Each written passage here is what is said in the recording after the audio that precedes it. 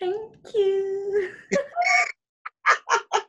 Okay, everybody, thank you so much for tuning in to another interview at CMRT. Today, we have Jordan Thomas with us. He is a freelance musician in Chicago, and he's someone I can always count on getting a smile and a hug from when I see him at a gig or just walking by Symphony Center. Jordan, how are you doing? And welcome. Thank you. Thank you. I'm doing okay. Better than the last 3 months, I would have to say. It was really rough. It was rough for all of us, but yeah. But now I'm okay. Still some ups and some downs, which is totally normal. But right now at this current time, I'm okay, and especially inspired and encouraged by like all the talkings that's going on in the Yes. classical music world. So it's like really empowering, and it's just like getting the juices flowing. So yeah, I'm okay. Yeah. Gives you hope for sure. So we chatted quite a while ago in preparation for this interview, and this wasn't necessarily a question that we had talked about recording. It was just something that you and I chatted about because as a team at CMRT, we were curious how to do these interviews and not be racist, for lack of a better term. I mean, we want to talk about these things, we want to use our platform, but I'm white. I don't know the struggle, and we want to make sure that we're doing this the right way. So when you answer this question when we were chatting, I just totally fell in love with what you had to say. So I was like, we're totally doing this on the interview. So what does it mean to you when somebody asks you what it's like to be a classical musician versus when they ask you what it's like to be a Black classical musician? Yeah, totally. There is definitely a clear line. There's definitely a difference. We can easily, you and I can easily talk about what it's like to be a musician, because that's what we are. That's our job. However, when you ask, what is it like to be a Black musician, then it's just like totally different conversation we're about to have. You know what I mean? Yeah. And it's a totally different experience. I appreciate, especially coming from you, a Caucasian musician, be like, what's this experience like? Because again, you don't know. And it's like, it's good to have this conversation. And, I always say this, and I've been saying this lately. I'm like, hello, my name is Barbara Walters, and this is 2020. Let's talk. Okay? And it's okay to ask certain questions, because I feel as though we're at this time where we're all at a halt right now. And it's just like, George Floyd died, coronavirus is happening, a lot of stuff is going on. And, we can't really do anything, besides doing some outdoor gigs or like 6 feet apart kind of gigs. This is a time for asking those questions, for knowing what to ask, knowing the experience, so that when we move forward, when we luckily and hopefully come back to the concert hall, right, things can be different. Good. Yeah. We can still be professional, do what we got to do, but, we can be more mindful of who is around us, our surroundings, and, not be afraid to ask certain questions, because, if a person's like, oh, I don't know what it was like, well, now's your chance. Yeah. And this is what is very important, especially during these times. So it makes me very happy that, you're asking, what is it like to be a Black musician? because it's an uncomfortable conversation. And we need to have those uncomfortable conversations in order to move forward. And it's a thing where it's sort of been like a silent, like, that's kind of sticky. I don't, Right. You know how you go to like a barbecue or something, you see a food, and but this is the time. So I'm very happy and very willing to share my experience. So whoever has questions, and I'm just like, listen, if it's racist, if it's offensive, I'll let you know. You'll let me know. And I know you will let me know, for sure. And I think it's a duty for us African Americans to be, and especially POCs, to be open and confident and willing to be like, hey, not okay. Right. Yeah. We are going to educate them. We're all in the same boat. And if we're going to be on the same boat, we might as well get along. But the only way to know that is to ask questions. Yeah. And so it is our job to educate other people who just don't know. Because it's time. Again, it's 2020. It's time. It's 2020. What a year. And we thank you so much for sharing your stories so openly and willingly. It's really great.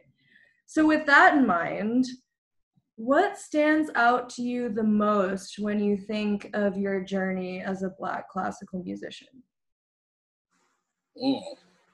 Well, as far as my journey goes, I was very fortunate and blessed to have a family, as well as a village, we call it a village, who saw my talents, who saw my interests, and went with it.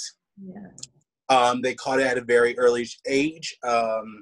I know, as I told you before, I was asking to play the harp since I was 3 years old. I love the story. I'm here for it. And I think I remember we were packing for a vacation. I think it was a family reunion or something. And of course, PBS was on because in my household, we were only to watch certain things. Like, I wanted to watch like South Park. I wanted to watch all these type of things. My great-grandmother, my grandmother, I'm like, not today. PBS. Correct. PBS, Arthur. Yes. What else? Barney, I think. I wasn't even allowed to watch Teletubbies sometimes. It's just like, that's just weird. But I could watch Oprah. Yes, you did. But we were packing to go for a family reunion, I think, and PBS was on, and Luciano Pavarotti was singing, and I was glued to the screen, like mesmerized. And my grandma was making noise, and I just gave her this dirty look, and she was like, "Oh, am I making too much noise?" And I just like, and she was like, "Oh, okay. He might be in music." And of course, at my church in Philadelphia, St. Luke's Church, Germantown, shout out to them. We were high Episcopalian church, so we did big anthems. Have if it was Easter, have the trumpet player, do excerpts of Handel's Messiah, stuff like that. Classic. And our organist at the time, James John Dangerfield Cooper, who was the organist, saw my talents. It was like, get him into lessons now. Start him while he's young and whatnot. My grandma was like, okay, great. So, she was all about getting me cultured. Like, we went to the Art Institute. We went to my hometown orchestra, the Philly Orchestra. Yes. We went to ballet. Yes. And we did all types of music things because she knew that's what I was interested in. And she had this saying, is like, anything I can't do so in the household has to do it. She couldn't learn how to swim, so me and my mother went swimming lessons and whatnot. There was a piano in the house, so I needed to learn how to play the piano, that type of thing. So with that, my grandma was like, okay, there's a piano in the house, you can start with piano. So we went to a Philly Orchestra concert, and I believe it was the Rachmaninoff Paganini variations. Mm-hmm. And of course, there's pianist and whatnot. And of course, there's like a huge heart moment and whatnot. And I just remembered, boom, that's it. That one heart moment, I was just like, yes, that's it. And I was like, I want to play the harp. And she's like, oh God, you're going to start piano? So we went to Settlement Music School to sign me up for piano lessons. And of course, we went to the office, and the director at that time was like, okay, you know, what are we signing for today? My grandma was like, piano. And it's like, what would you like? I was like, the harp. And she's like, oh, well, we have a harp teacher here. Why don't we go up? And my grandma was like, okay. So we went up, and I remember the door opening. I was so excited. The door opened. There was this gold 23, and I was just like, oh, yes. So the harp teacher's like, come on in. And I touched the harp. She's like, oh, you have perfect harp hands and blah, blah, blah. She's like, would love to have you. And my grandma was like, okay. So we went back down, and the director was just like, so what are we signing up for today? Thinking that she won. My grandma was like, piano. I love that so much. And so I did piano for a number of years, but every single year, after like the final exam and whatnot, I was like, can I have my harp now? Can I have my harp now? Can I have my harp now? Sort of like, are we there yet? Are we there yet? Are we there yet? And so she was like, okay, next year. Then finally, when I was 9, I got my first harp, and it was like a little lever harp kind of thing. And I remember I picked it up and I just played Happy Birthday out of nowhere. No lessons, just plucked it out.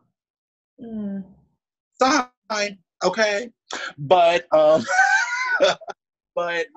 with that, just that, again, I was fortunate to have parents and a village who supported me and was willing to go with it, especially for a Black kid. I was just thinking how beautiful really it is that the thing that stands out the most to you has so much to do with your community and that village. I wish we could all take a page out of your family's book. I mean, it's beautiful. I think that's one of the most beautiful things, and that everyone should have, is a community or a village. Mm-hmm. Because, you know, you can't just do it by yourself. Yeah. You just cannot. Mm-hmm. And again, I was lucky enough to do that. You know, I had aunts, uncles, godfathers, godmothers who just supported me all the way. And if it wasn't for them, I don't think I would be where I am.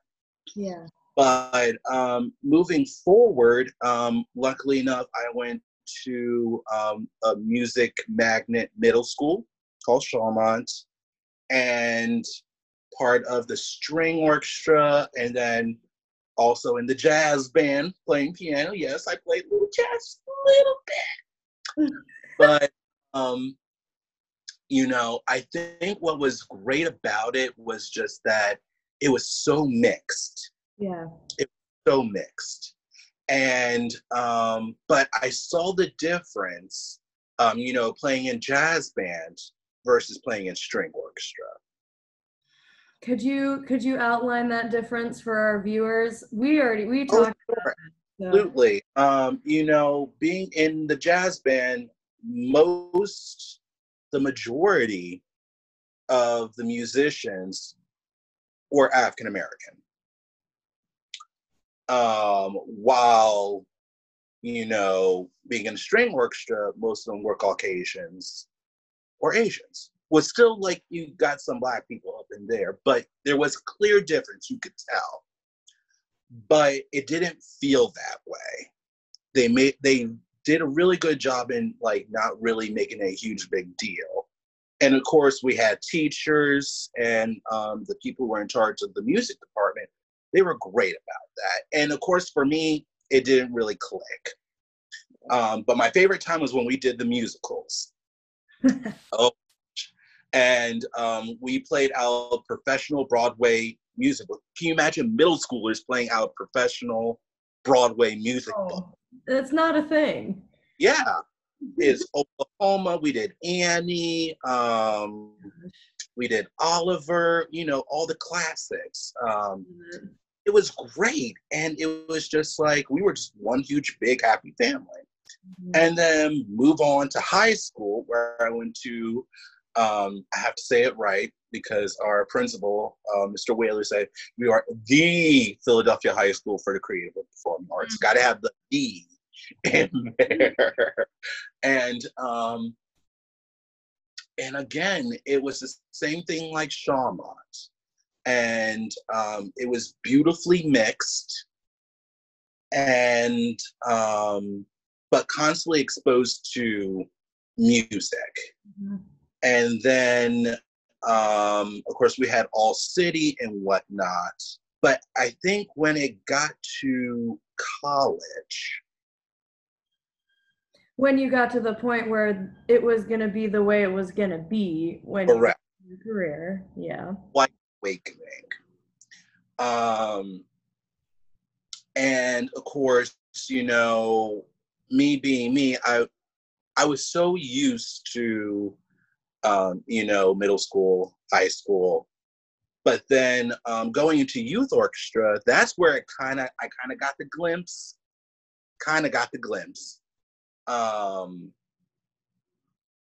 But for me, I was just too busy working, practicing, and whatnot to really notice it. But you know, being in those first couple of rehearsals, it's just like, oh, yeah. this Well, is different. when we chatted before, you shared a little story about, I can't remember what gig it was, but there were two harps, and I think Yes, you can share a little bit about that because I think that gives. was that was in college. Mhm. And I think this was the first time I really experienced racism in classical music, even though it was not that big of a deal, but it still happened. I was asked to fill in for second harp for a certain orchestra that shall remain nameless. Thank you. To play second harp for the Planets. And of course, I think we were in Civic when we did the Planets, yeah. Right? Yeah, yeah. And so I was playing second harp, and of course, there's always the mantra, and I think it's a mantra that that is really hard, like really put on for POCs, that you have to work 10 times harder. Yep. Just as good. So I did. I listened to a bunch of recordings. I read a bunch of scores. I followed my parts. I put in cues and whatnot. Like, I was prepared. Mm-hmm. And so I was leaving Baltimore and going to this orchestra. And of course, I thought I left it plenty of time. I really did, but that DC traffic, like, legit, it's, oh. Anyway, let me not give directions because I don't want to give that orchestra away. But so I got there, and the harpist there was very cold to me. Very cold. Didn't really say, hey, how are you? No pleasantries, no nothing. I'm like, but is talking to everybody else. All correct. Right. Yes. Talking to everybody else, and I'm just like, okay, I'm just going to follow my score, just do some notes, you know, conductor's going to be in tune, blah, blah, blah. You're like, clearly I'm not welcomed here. Right. And then I started playing, and I was really on my game from the very first rehearsal, and then she decided to talk to me. You had to prove yourself first. After one point where it was just harps and whatnot, and I played it, not to toot my own horn, but I played it a little better because I was a little bit prepared. And then she decided to talk to me because she's like, oh, he can actually.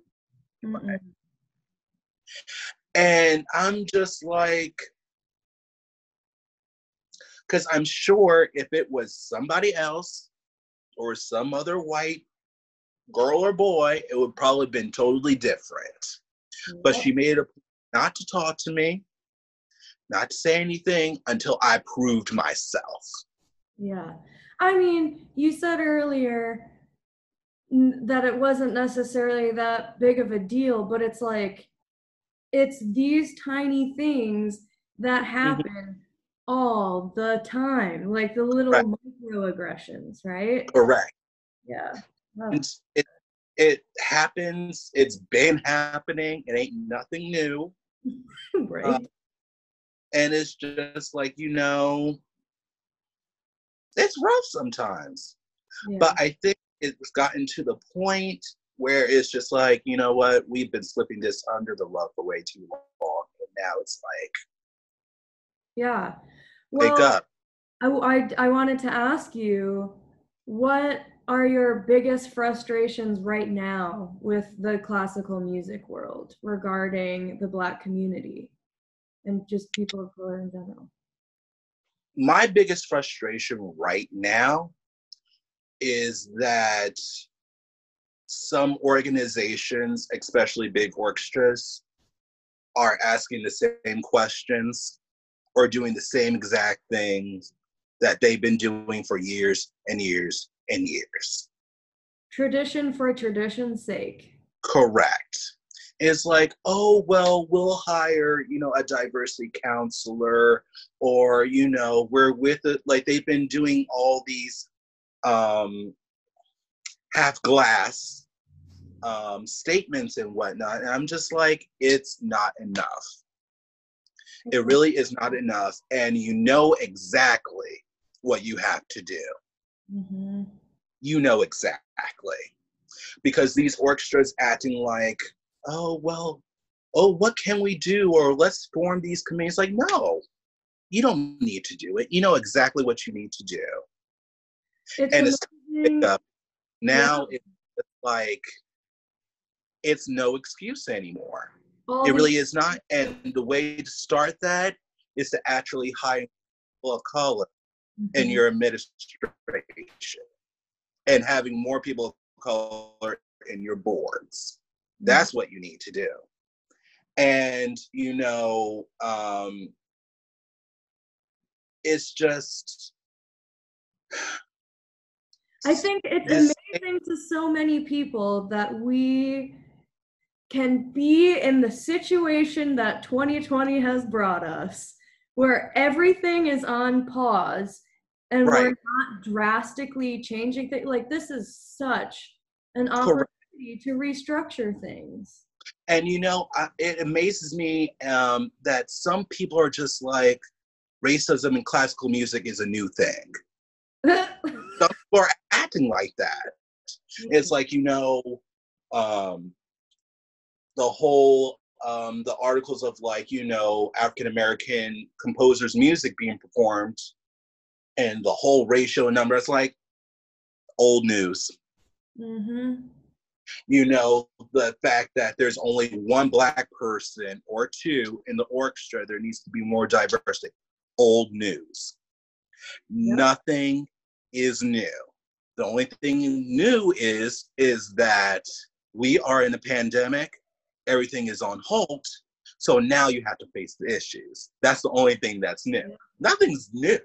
This has been going on for years. Racism in classical music has been a thing for a long time. Mm-hmm. And the orchestras have been some, I would say the majority. Let me say that. The majority of orchestras have been dragging their feet on this whole issue. But now, since, coronavirus is happening, they're finding like, oh, well, I guess I can sit down now. And it's like, and it's just like, hello, problem this, problem that, problem this, let's go. Yep. because you've been like dragging your feet all this time trying to keep your orchestra afloat. But guess what? You're at a pause now. Mm-hmm. Here's some Alma Palmer tea. Would you like a slice of lemon with that? Let's have a conversation. Yes, yes. And what is so great now today, that's the beauty. There is, what is that phrase called? There is always a shining lining behind some clouds or whatnot. Probably from some song. Silver lining, blah, blah, Yeah, blah. there's a silver lining behind all this. Even though we are, suffering right now, especially as musicians, you and I are having this conversation. Yeah. You and I. At any other time, when could or would we have this conversation? Right. Yep. That's a good point. Right. That's But, a good point. So, that's been my frustration. I think now, because we're having conversations now, or we're calling out on the BS, Mm-hmm. that some orchestras are taking action. Right. Little steps. However, there are still orchestras that are not following suit, or are just giving half-assed statements or whatnot, and it's just like, it's not acceptable anymore. Yep. And so, that's my frustration, that people are just acting like it's a new thing, Yep. or it's like they don't know what to do, because actually, yes, you do. You just don't do it right now. People are talking about it, and you're making a choice to ignore it. Correct. Yeah. Correct. So with all that frustration, I mean, I of course can be sympathetic and compassionate, but I will Mhm. never have to bear that weight in the same way with the privilege Right. that I have. So I would imagine that it takes quite a toll on your mental health. If you're comfortable sharing a little bit about that, and also what's in your toolkit to cope with those kinds of things. Yeah, absolutely. I think with all of that, I think for me, most recently, and I had this conversation with a fellow colleague of mine, where it's just like, even with all this frustration, creating your own opportunities, Mm-hmm. and not waiting for someone to open the door for you. I love that. That's the one thing. Like, I think it's absolutely fabulous that people are doing their own recitals on Facebook Live and whatnot. And, it's time to do that, because, I think, especially for people of color, we keep on waiting for acceptance. We're waiting for that opportunity. We're waiting to make that big recital debut at this blah, blah, blah, blah. And you know what? We don't have to. Just do it. And I have some projects coming up with fellow musicians, and it's just like, doing a video or a recital, Facebook Live or whatever, YouTube, is just as gratifying, because you're putting your talents out there. Mm-hmm. And that's what you need to be doing, because it's important to keep up with our craft and creating new opportunities. If orchestras are not programming enough people of color composers, then do your own concert of composers. I recently did this challenge of, and I need to hop back on it because I've been really slacking on that. It's called Black Composers of Excellence Challenge. And actually, doing research besides, still give them props of Florence Price and George Walker, still giving them all the high praise that they deserve, is actually finding African-American composers that used to be big. I'm doing some transcriptions of because I was supposed to do a recital at CSO with the African American Network, thanks to Sheila Jones. Shout out to Sheila, love you much. I was supposed to do that in May. Hopefully it will get rescheduled, but the whole entire program was transcriptions of composers that we don't really hear much about. Mm-hmm. You know, there's one piece that I'm actually doing fairly soon for a concert. It's Blind Tom. His name was Blind Tom Wiggins. Was the highest paid Black musician of the United States in the early 1900s. Wow, wouldn't have known that. And he played for presidents and blah, blah, blah, and he was the highest paid. So why aren't we hearing more about him? Right. You know, there's one Black composer called the Black Mahler. Yes, love that. Or there's another composer, his last name is Freeman, called the Black Wagner. You know, it's just like, why aren't we hearing about them? Right. And just like, I was so interested. I'm like, let's just start posting and do a challenge and tag people. And I'm creating my own opportunity by transcribing and doing music by them. But, you know, if it isn't working in the real world, create your own opportunities. And that's how I've been coping with that. Personally, I love that it's so rooted in such positivity and optimism, and it's genuinely inspiring. So thank you. No, absolutely. And, you know, hopefully, and this is why I did the challenge, and hopefully tag the right people, so certain people be like, oh, because remember I posted one violin concerto. I forgot who the composer was. And one person was like, oh my God, this is as good as Korngold. I'm like, start practicing it. Start let's go. Let's go. Yeah. You know, so doing all these, because orchestras, except for the LA Philharmonic, who I think has the best diverse programming in the United States, you know, it's just like, do your research. Yep. Go back.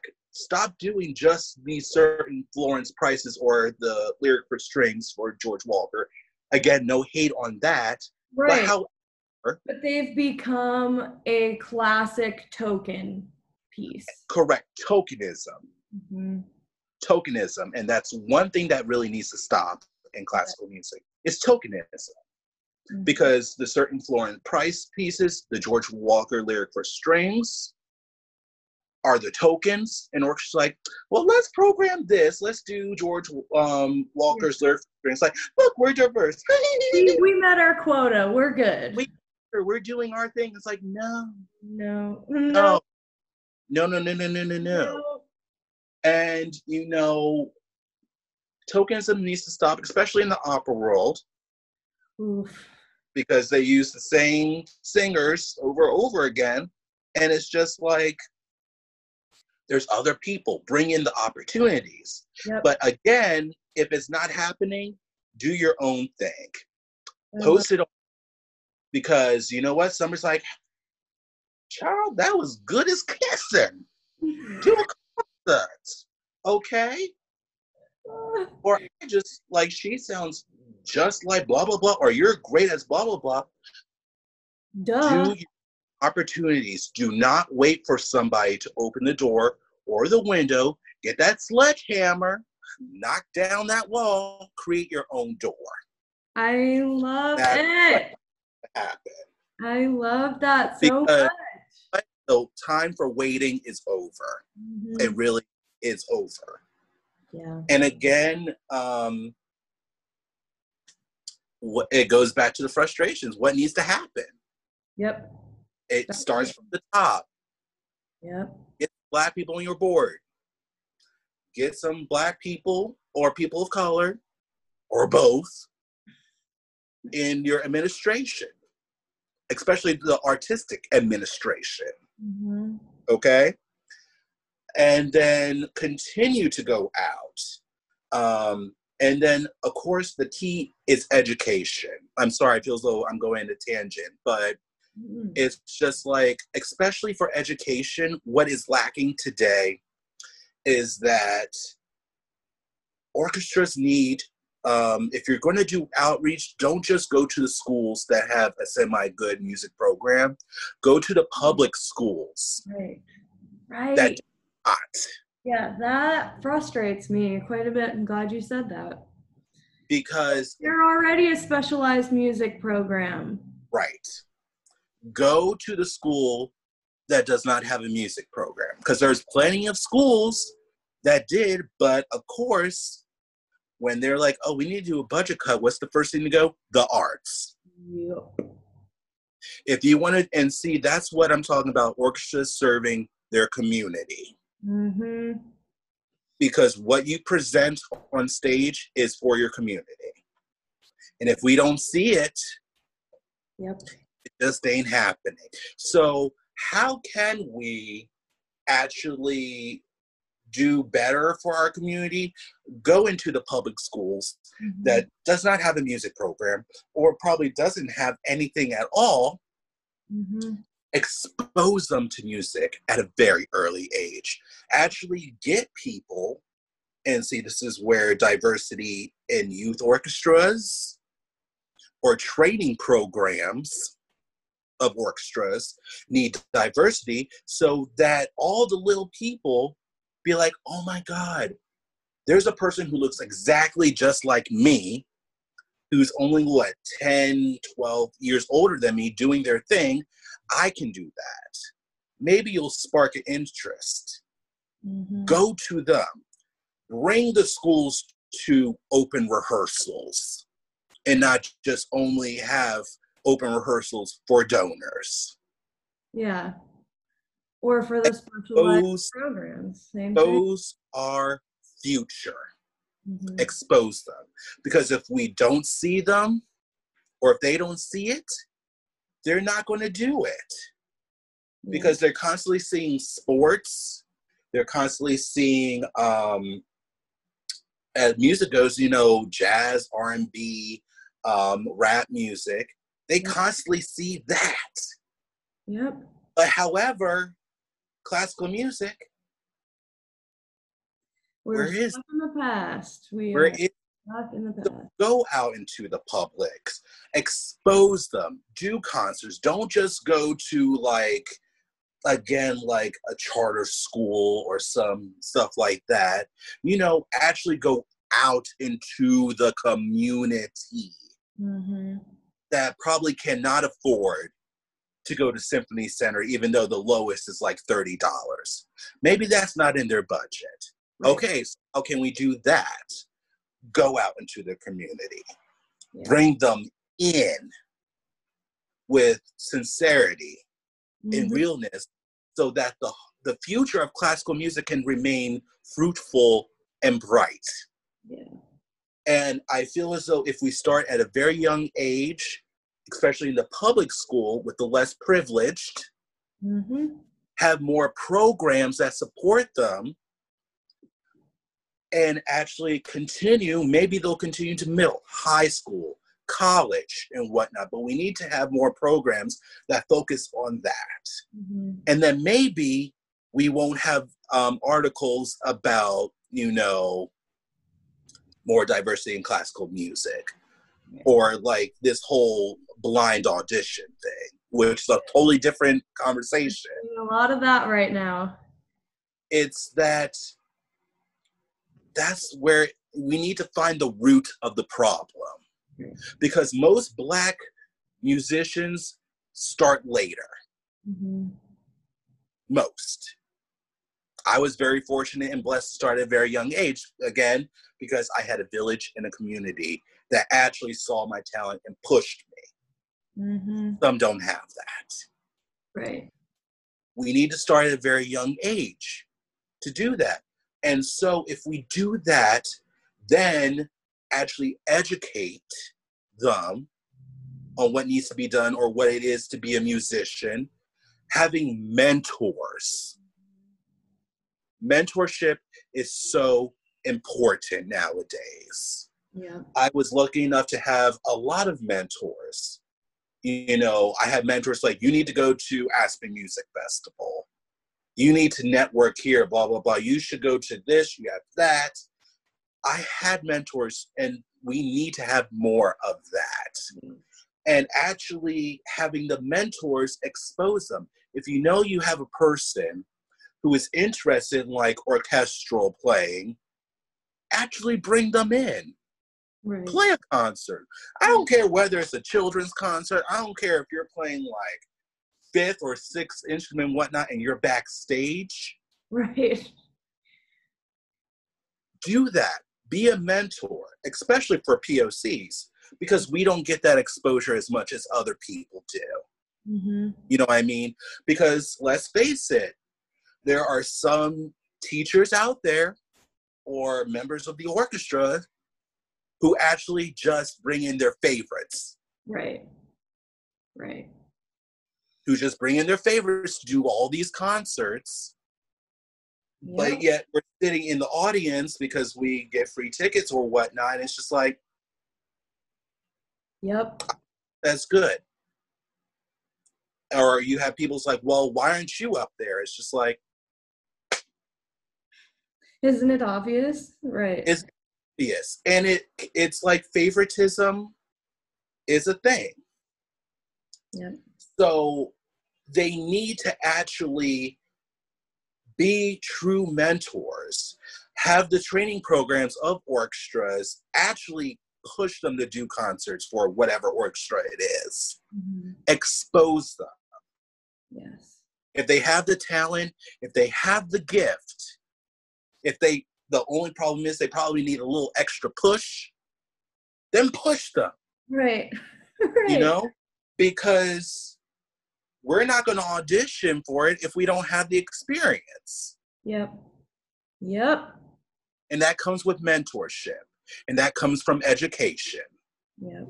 Luckily, I was a person where, like, you know, at Peabody, my teacher knew it's like, oh, I want to be an operatic harpist because I freaking love opera because I'm an opera nerd. And she's like, okay, play in these opera. Right. You want to be a musician? Here, play all of these. Go to conductor's orchestra. Do all of that.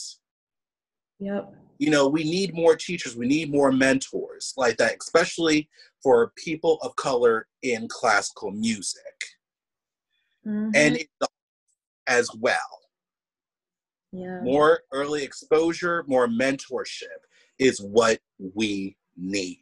And guess what? It's not really happening. It's happening a little here and there, but we need to push forward to make sure it actually is happening. Because when it happens, we have that experience. We go to all these music festivals and whatnot. There needs to be more scholarships. Right. Because there's people with money. It's like, what can I do? Put your money where your mouth is. Okay, people? Once we get all of that, then we'll have more flocks at auditions. Right, right. Yep. I mean, I couldn't agree more. I'm here for it. I could talk with you absolutely all day about this. Yeah. I think it's just so great to hear your story and your opinion and your thoughts on the matter.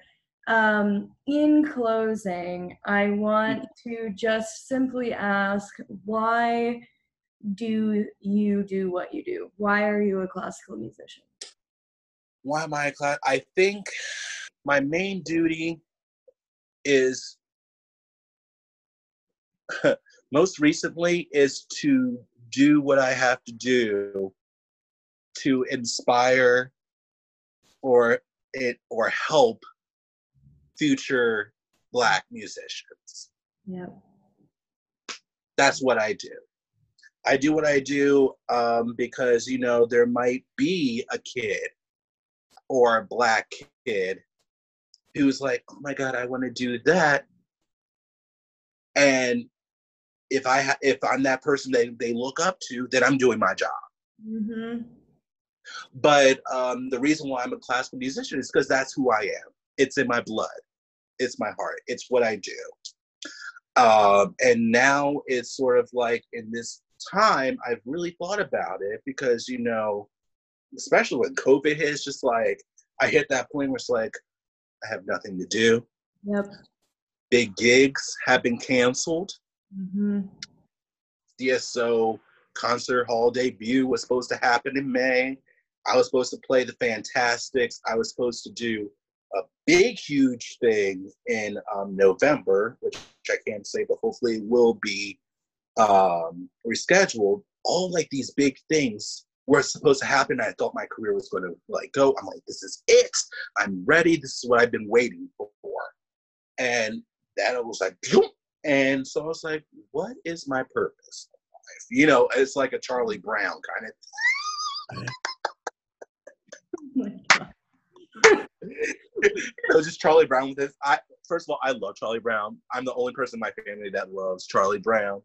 But but I sincerely, I'm like, what am I supposed to like? What is my life? Yeah. What am I here for? And I finally came to the conclusion, especially with the George Floyd and all this issue of racism, like, this is what I'm supposed to do. Mm-hmm. I'm supposed to fight for equality in classical music. I'm supposed to be that person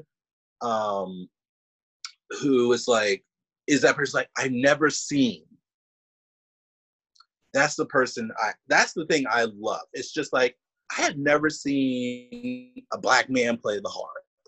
Yep. I love that. I absolutely do too. love that. I'm like, well, girl, do you know I'm a unicorn? I'm a unicorn, honey. Yes. I'm a black man. I'm a black male harpist. I'm a black gay man playing the harp. I'm a unicorn. I'm as a unicorn as a can get. I love that. Oh. Unicorn. And that's what I need to be. Yes. Is because if I'm on this journey, I need to continue to push through and strive for excellence and strive to be as big as I want or whatever the good Lord wants me to be, so that, you know, I might be an inspiration or I can open some doors for the future black male harpist. For the future Jordan Thomas. Or for the future Jordans or whoever.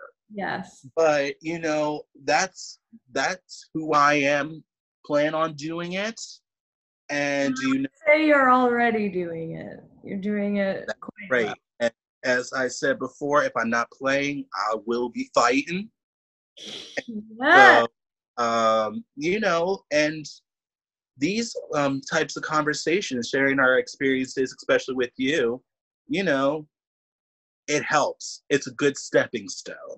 Mm-hmm. And it needs to continue to happen. And especially like for organizations like Classical Roundtable, for you to be using your platform, for me to say, just to talk about my experience or what I think is great. It needs to happen more often because that's how the ball gets rolling.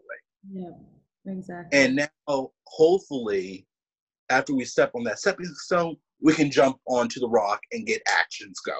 Yeah. But action doesn't happen unless we talk. We know the problem. Yeah. We talk how we can fix it. Mm-hmm. And then that's how we're going to go. Because what better time? I ain't going nowhere. I ain't got jack to do. It's 2020. Let's go. Let's do it. Correct. Barbara Walters, okay? I wish I had Barbara Walters.